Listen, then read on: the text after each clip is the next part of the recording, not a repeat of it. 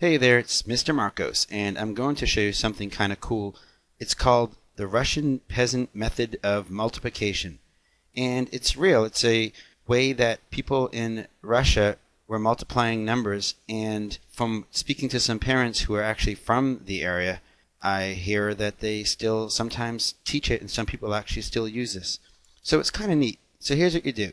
Let's say we're going to multiply 24 times 16. You set up two columns. The left column, we're going to take the numbers and we're going to cut them in half. The right column, we're going to just keep doubling the numbers. So 24 cut in half is 12. 16 doubled is 32. 12 cut in half is 6. 32 doubled is 64. 6 cut in half is 3.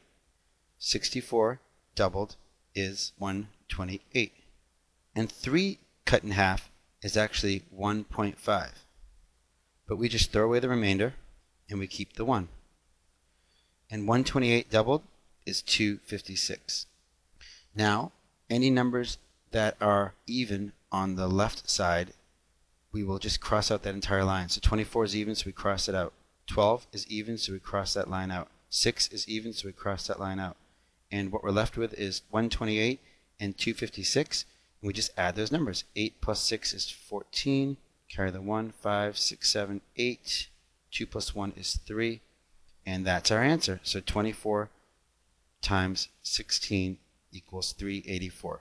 Now, if you don't believe it, you can just do a quick little check with a calculator, or you can just multiply it. 6 times 4 is 24. 4, 2, 12, 13, 14, 0, 4, 2, 4, 8, 3, and you see that it comes out the same. Pretty cool Russian method of multiplication.